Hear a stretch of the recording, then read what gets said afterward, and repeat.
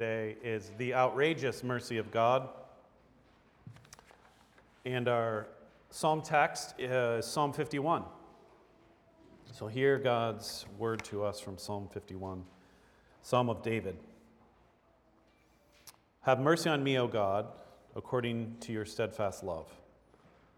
According to your abundant mercy, blot out my transgressions. Wash me thoroughly from my iniquity, and cleanse me from my sin. For I know my transgressions, and my sin is ever before me. Against you, you only have I sinned and done what is evil in your sight, so that you may be justified in your words and blameless in your judgment. Behold, I was brought forth in iniquity, and in sin did my mother conceive me. Behold, you delight in truth in the inward being, and teach me wisdom in the secret heart. Purge me with hyssop, and I shall be clean. Wash me, and I shall be whiter than snow. Let me hear joy and gladness. Let the bones that you have broken rejoice. Hide your face from my sins and blot out all my iniquities. Create in me a clean heart, O God, and renew a right spirit within me. Cast me not away from your presence, and take not your Holy Spirit from me. Restore to me the joy of your salvation, and uphold me with a willing spirit. And then I will teach transgressors your ways, and sinners will return to you.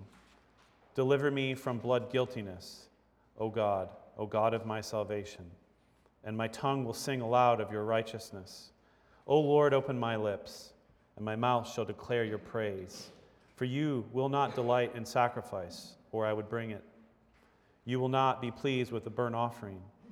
The sacrifices of God are a broken spirit, a broken and contrite heart. O God, you will not despise. Do good to Zion in your good pleasure, and build up the walls of Jerusalem.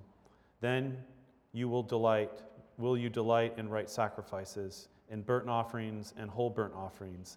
Then bulls will be offered on your altar. The word of the Lord.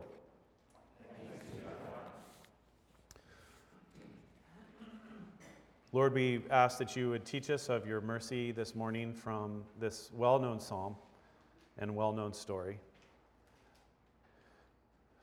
Help us to know and experience what it means to be those who need mercy and receive mercy, and to know that wherever we find ourselves, no matter how good we might think we are, or how terrible we are, or how beyond the pale or beyond pardon, we know, Lord, that you are a God that moves forward towards us and not away from us. And we thank you for that. So move towards us this morning through your word and your grace and mercy. In Jesus' name, amen.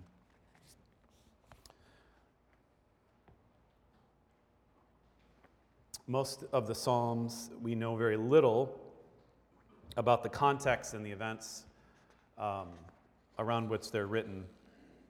But Psalm 51 is a notorious exception.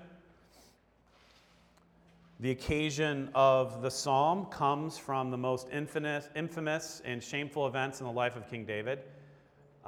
You can read about them in 2 Samuel chapter 11 and 12. And it's worth recounting the whole story.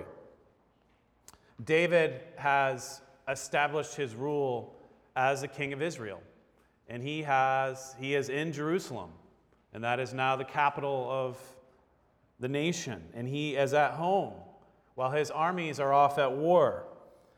And he gets up from his couch and he walks along the roof of his palace. And he sees a beautiful woman bathing. And he inquires after the woman.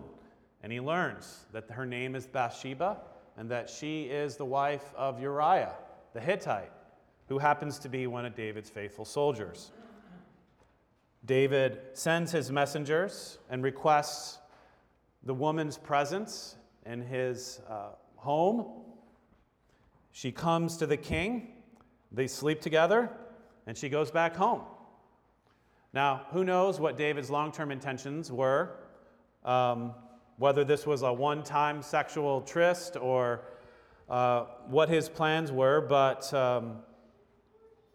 it becomes something much more serious than he was expecting. Bathsheba informs David that she is pregnant. And in learning this fact, David immediately hatches a rather elaborate plan to cover up their sexual affair and the pregnancy. And so what he does is he calls Uriah back from war, from the front, and in hopes that seeing his wife again, he'll sleep with his wife, and thereby disguise the identity of the child's father, right? But this backfires. Uriah is a very faithful soldier, and he doesn't receive the offer of R&R, and he sleeps out front of his house. David then tries to get him drunk, hoping that he'll go home and sleep with his wife, but that also doesn't work. And so what David does then is simply he tells Joab, his general, to put Uriah at the front line where the fighting is the fiercest so that he's sure to die. And so Joab does this. And of course, Uriah dies in battle. After the death of Uriah is announced, Bathsheba mourns the death of her husband, but then David takes her as his wife into his own home. Now, David seems to have gotten away with his crimes, his infidelities, by successfully covering it up. And who knows, right, what the state of David's own conscience was, or whether he was conflicted about all this, or seemed to be oblivious to us. But the narrator in Samuel tells us that the Lord was very displeased with David. And eventually, and it takes some time, the Lord summons Nathan the prophet to confront David. And it's only in being confronted with Nathan that David comes to his senses and repents and sees the extent of the evil that he's done. So here are the sins and the crimes which we can lay at David's feet from this incident: lust, adultery, betrayal, theft, deception, fraud, obstruction of justice, corruption, reckless endangerment of life, abuse of power, conspiracy, and murder. Those are David's crimes. So David's plea of mercy in Psalm 51 happens in the light of these events. Can you imagine something similar happening today of a politician or a powerful person? Can you imagine what the headlines would be, what the sentiment would be towards this person? It would be absolute outrage. Absolute outrage, and rightfully so. And rightfully so. And can you imagine a prayer or a confession from a David from a prison cell, because he would be imprisoned, and that being received as instruction? Would we take it seriously or accept it as genuine? Probably not. This past year, there was a book written by an author, a fiction writer named Amber Sparks, that was getting a fair amount of press. The name of the book is a series of short stories called "And I Don't Forgive You" and Other Stories of Revenge. Sparks, in an interview about this book, she conceived this book as a story of anti-redemption. And the trigger or the cause or the occasion of it was in the light of all the Me Too sort of revelations, where you had particularly men in powerful positions who were harassing women and in some cases abusing them and exploiting them, who are finally being exposed and held accountable and in some cases imprisoned. But then many of them seeking forgiveness and restoration. And she objects to the storyline of redemption in a way where she says, somebody does something really bad, they ask for forgiveness, we all learn something, and then we tie a neat bow on it, and then let's move on, right? And this made her angry. And so she conceives of, she wanted to imagine a world, an anti-redemption story. And one of the things she says in commenting on her work is about the people she has in mind is that some people simply do not deserve mercy. They do not deserve forgiveness. And it is not required of those who have been victimized by them to give them the gift of forgiveness. So she writes a story of anti-redemption. I'm certain King David be one of those people that, in her estimation, would not be deserving of mercy. See, I think it's really easy for us to have warm and fuzzy feelings about God's mercy and grace towards sinners as long as it stays in the abstract. When there's no specific wrong in view or no crime in mind. But when we begin to talk about specifics, when we begin to identify concrete wrongs, real people, when we begin to see the real damage done, the people hurt, the lives ruined, then it's a different matter. Mercy then feels like a compromise of justice. Mercy then seems like a re-injury of those who have been victimized or done wrong to. We think that the most objectionable attributes of God in the Bible are God's wrath and judgment. But once you understand God's wrath and judgment in the context of his justice, they actually are very, very logical and very reasonable. And everyone wants a God of justice and wrath who has suffered serious injustice in their life. What is morally outrageous is not a God of wrath and justice. What is morally outrageous is a God of mercy and grace. God's mercy is outrageous. And if we're honest with ourselves, it is outrageous that God would extend mercy and forgiveness to King David and people like King David for their crimes. That is morally outrageous. And I think if anything calls into question God's good governance and running of the universe, it's not the fact that he expresses wrath and judgment. It's that he shows mercy and grace. I think you have to wrestle with this. Because we have so domesticated God's mercy. If you want to grasp the mercy of God, it has to be undomesticated. You have to see how outrageous it is. So, what does Psalm 51 teach us about the mercy of God? The first thing I want to draw your attention to is the way that David addresses God. As a psalmist, he speaks of God's character, but he doesn't make assertions about God's mercy so much as he makes requests of God's mercy. He doesn't so much speak as one who is confident and presumes he has received mercy, but as one who requests it. The distinction here is quite subtle, but I think it's important. The beginning of the psalm, it says, "Have mercy on me, O God. According to your steadfast love, according to your abundant mercy, blot out my transgressions. Wash me thoroughly from my iniquity and cleanse me from my sin." There's a conditional aspect of David's prayer in which he understands that God is merciful, but that as merciful, God is not required to give mercy. He knows that God is merciful, but he knows that he can't demand mercy.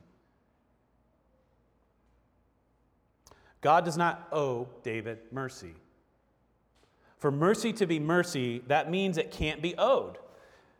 The only thing that God owes us, the only thing that God owes David is justice. That's the only thing you can ask of God and demand of God is justice. You cannot demand of him mercy.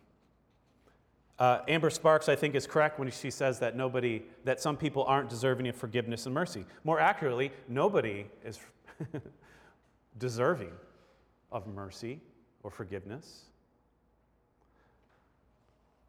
David knows this. Mercy is not mercy if the basis for the offer of mercy is in the person receiving it rather than the person who gives it. See, when we show mercy as human beings, and whether we decide to be merciful or not, generally we're looking for something in the person, sincerity, or something worth saving, or a relationship, something good in the person. But God's mercy is very different. God's mercy is not based in us because he pities us, like he sees something worth saving or good, but it's in him. He's magnanimous. He's got a big heart. Mercy is gratuitous. Mercy is unwarranted. Mercy cannot be merited. Nobody can lay claim to mercy as something that God owes them. And if God were to choose not to extend mercy, we could not say that he's done something wrong or that he's being unfair or just. So God's mercy is his forbearance towards us, his patience, his compassion. When we do wrong, it is his suspending or remitting the full punishment or the full consequences of our wrongdoing. Nevertheless, when God shows mercy, God does not undermine or suspend the true demands of justice. When God shows mercy, he does not relax justice, in a sense. He does not show mercy in a way that is contrary to what is right and just. God's mercy is a just mercy. Mercy is not him turning a blind eye or looking the other way or patting us on the back and saying, okay, just don't do it again. And I want to recall from a couple weeks back when I talked about the wrath of God, and I told you, don't think about the wrath of God and the love of God as two things that are fighting in God for preeminence. God's attributes are in perfect harmony and symmetry with one another. And God's mercy is ordered and leads towards justice. It's not him being indulgent. It serves the ends of justice. And so the reception, when we receive mercy in our lives, and this is important, receiving mercy really is a necessary condition or thing that we need in order to come to terms truly with the harm that our sin does. I think this is a really important thing about mercy. The irony is that we can never really confront the true injustice of our own hearts in a deep way unless we receive God's mercy. Again, mercy is not a free pass. Mercy is an opportunity and an invitation by God to turn and repent. That's so important to get. David's reception of mercy comes as a kind of severe mercy. Have you heard that? This is a phrase of C.S. Lewis, as a severe mercy. He orchestrates the murder of Uriah, Bathsheba's husband, and seems to go on with life as normal. And he doesn't seem to reckon with the true heinousness of his crime. He didn't really get caught, it seems, right? So God sends Nathan, the prophet, to confront him and to rebuke him. And what God does is he does bring severe judgment upon David. And I encourage you to read the story. God offers mercy and forgiveness to David, but he does not spare David the consequences of his sin. What he did will ripple not only through his entire family, but through the entire kingdom. God brings judgment upon David, and yet still mercy. He saves him, because the alternative was that God would have utterly destroyed David and his whole lineage and line. And yet God's mercy intervenes, and David turns. So we often think of God's mercy and God's anger as like two opposite things. But they work. God was angry with David. And yet his anger was ordered towards mercy. David Paulson has a book, a quite excellent book, called Good and Angry, Redeeming Anger, Irritation, Complaining, and Bitterness. And in that book, it's really for people who struggle, addressing human anger. But in that book, he talks a lot about God and God's anger, and that God's anger is good because it's righteous. God's anger is ordered towards calling out what is wrong in a situation, but he describes God's anger as the constructive displeasure of mercy. I like that. That God's anger and judgments in our life is the constructive displeasure of mercy. It is him saying, wake up or you're going to die. And there's sometimes the wake-up call needs to be severe, a severe mercy. See, when God shows anger or wrath, it is not simply for the sake of punishment, bloodthirst. He needs his pound of flesh. When God expresses displeasure in the form of anger or judgment in our lives, it is for the sake of mercy. It is a severe mercy to turn us off of the path of destruction and death onto the path of life. The function of God's law in our lives is to reveal sin. That is one of the functions of God's law in our life, is to identify and to reveal sin. But you never, as a person, you never really come to terms with sin in your own life, specific to your own person, in the absence of God's mercy. You simply cannot do it. When David prays in the psalm, he says, "Behold, you delight in truth in the inward being, and you teach wisdom in the secret heart." He has in mind here is like, we can often think about our sin in very external categories. It's like, well, I did this bad thing. But it's like we don't often have the capacity or the strength emotionally to trace the bad things into the depths of our heart and to self-examine and to sit with it and try to understand. And David's prayer in many parts is, he's like, Lord, you delight in the truth in the inward parts, in the secret heart. And God's mercy teaches us about the depth of our sin. We need God's mercy to confront the true depravity and depth of our own sinfulness. And David is very aware of this. And he confesses, he says, "For I know my transgressions, and my sin is ever before me. Against you and you only have I sinned and done what is evil in your sight, so that you may be justified in your words and blameless in your judgment. Behold, I was brought forth in iniquity, and in sin did my mother conceive me." As David experiences the mercy of God, he has a new insight into himself as a sinner. There's two things I just want to identify here about David's insight into himself as a sinner that I think are important for all of us. The first thing that David says about sin here, I think, is pretty controversial, or one of them. He says, "Against you and you only have I sinned and done what is evil in your sight, so that you may be justified in your words and blameless in your judgment." Now, it seems to be a rather strange thing that David would say, "Against you and you only have I sinned." I mean, he stole a man's wife, got her pregnant, and then when he refused to sort of, go with his plan, he had him killed. David hasn't just sinned against God. He sinned against Uriah, Bathsheba, the whole nation, his armies. What is he saying when he says, "Against you and you only have I sinned"?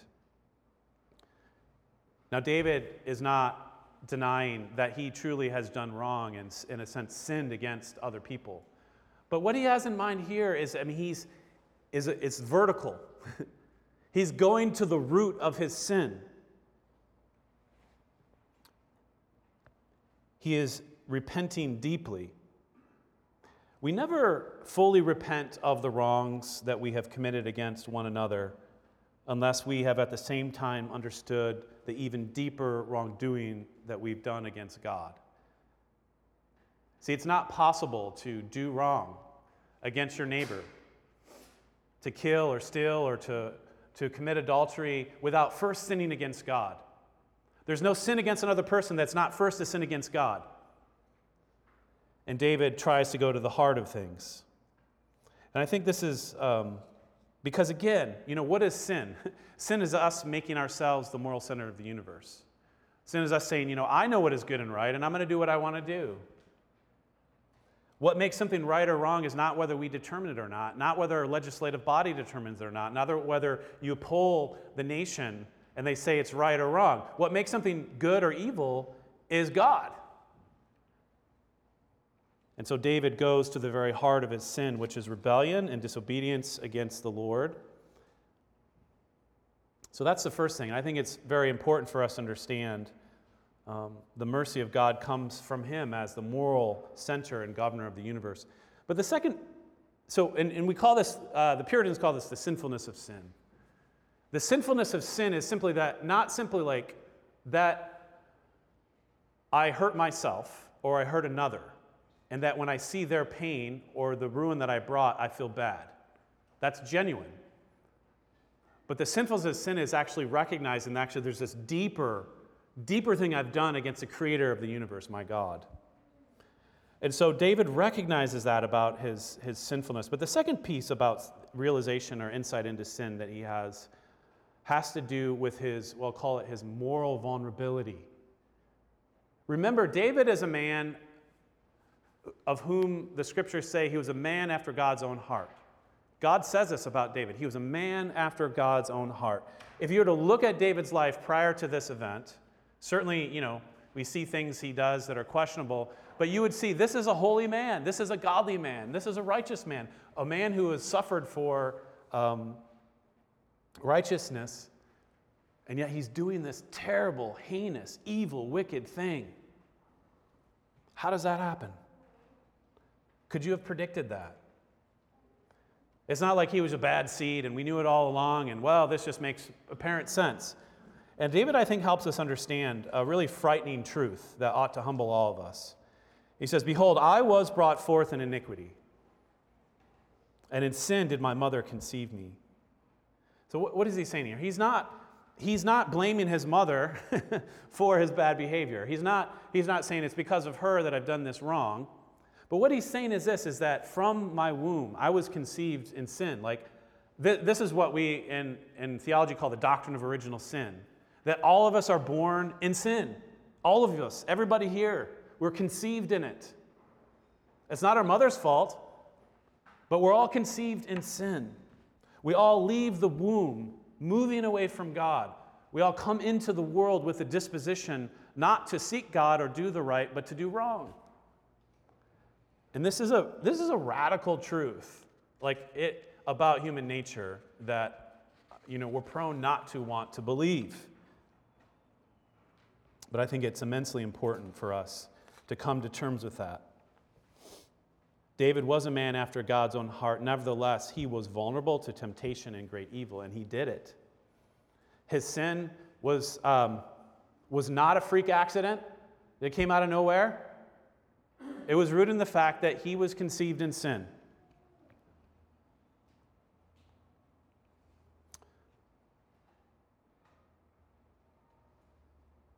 Again, this should be a warning to all of us. None of us, no matter how good we are, how holy we are, how many good things we've done, are invulnerable to doing really bad things. That's the realism. We'll call that realism of the Christian understanding of the person. I don't care how good a person is, they are never invulnerable to evil. You are never invulnerable to doing harm and evil. And that should humble you. That should make you cautious. Now, all this talk of sinfulness might seem like a digression from the topic of God's mercy, but it's not. All of us need God's mercy. That's the point. It's not just some people that needs mercy. It's not just King David's and Harvey Weinstein's and, you name it, perpetrators that need mercy. All of us need mercy. All of us need mercy. All of us were conceived in sin. All of us came out of the womb moving away from God. All of us, given the wrong opportunities and the wrong circumstances, are capable of doing great evil in this world. And it is only owing to God's mercy that the full effects of our sin are restrained from having sort of all the consequences and logic that they are. But a true understanding of God's mercy helps us understand we all stand rightly, properly under God's judgment. And that without his mercy, we're all hopelessly lost. See, when you understand this, the kind of universal scope of all human sinfulness and your deep need or your capacity for evil, that makes the mercy of God a far more precious and wonderful truth. Mercy means that above all, God desires to be with us. God desires right relationship. God's mercy as an attribute is simply his disposition towards us to want to be in relationship with us and a willingness to suffer great harm and absorb great harm in his own person in order that we might turn and come to him in right relationship. The goal of God's mercy is not simply to have pity on us and to keep the suffering away from us. The goal of his mercy is restored relationship. That's what David's praying over and over again. And isn't this not the picture that you have of that beautiful parable that was read? The parable of the two sons, right? Where, the son has gone and he's just absolutely wrecked his life and wasted all the resources the father has come. And as soon as the father sees him in the distance, he has no idea what his son's attitude towards him is going to be. He runs to him. He runs to him and gives him a cloak and brings him in the household. See, God's mercy means that he never cuts us off. He never cuts us off. He never says, enough is enough. I'm done with you. You've gone too far, and I cannot forgive you. God never says that. Never. I don't care how bad you are or what you've done. He never says that. See, as human beings, we just cannot comprehend this. We are not capable of it. People who have wronged us, even for little things, we cut them off. We banish them to outer darkness. But God's mercy means that he holds out hope to the very end, for as long as possible. That we will turn, that we will repent, that we will come to him. He's always longing for us to make it right, to come to our senses, and he's willing to be patient and long-suffering and gentle, just that we might turn him back. And his mercy is not contingent upon the sincerity of our apologies or repentance, or our ability to make restitution or reparation for the things we've done wrong. When it comes to coming towards us in mercy and engaging us, all he needs is a flicker. A flicker of sorrow, a shadow of self-doubt, a little less resistance towards him, and he will come rushing towards us. When we yield to his mercy, it not only spares us from experiencing the crushing effects of our own wrongdoing, but it is the beginning of something new. God's mercy is the beginning of something new. Mercy and forgiveness liberates. It liberates. It liberates us from a future that is determined by our past. And this brings me to the final thing that we learn about mercy in this psalm. It is the experience. To experience God's mercy is to experience new creation. David prays, create in me a clean heart, O God, and renew a right spirit within me. And the word create here is the same word used in Genesis 1 to speak of God's creation of the heavens and the earth. And it is a verb in the Hebrew that is uniquely used of God as creator. And so when David says, create in me a clean heart, and he's inviting God as the creator to come in and to make something new of the destruction and the mess that his own sin has created. See, when human beings, sin is the opposite of creation as an act, right? Sin is an act of destruction. It's not an act of creation. When we sin, what we do is we inject chaos and ruin. We ruin relationships. We wreck good things. But when God comes in and he shows mercy, what he does is he interrupts the wreckage. He interrupts the consequences of all the destruction following. And what he does is he opens up the possibility of new life, of a new beginning. Mercy means that our lives are no longer have to be determined by the worst things we've ever done. They are not our destiny. They are not our destiny. That doesn't mean that we don't still suffer the consequences of the fallout of those things, but ultimately, at the end of the day, they don't write the story. God's mercy means a new beginning and a new story. Mercy has the power to resurrect and to restore that which was seemingly lost and wrecked forever. I want to close in reminding you of how outrageous God's mercy is. Never forget that.